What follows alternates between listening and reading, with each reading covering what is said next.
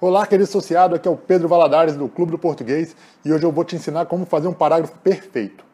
A primeira coisa que você tem que saber é estabelecer o seu tópico frasal. O que é o tópico frasal? É aquele argumento que vai vir na primeira frase do seu parágrafo e vai resumir todo o argumento que você vai desenvolver posteriormente. Para fazer esse desenvolvimento, você pode usar uma dessas três alternativas. A primeira é usar um argumento de autoridade. Então você vai pegar um autor reconhecido e usar os argumentos dele para embasar o seu ponto de vista. Por exemplo, você vai dizer, segundo Einstein, a teoria da relatividade foi muito importante para o desenvolvimento da ciência moderna.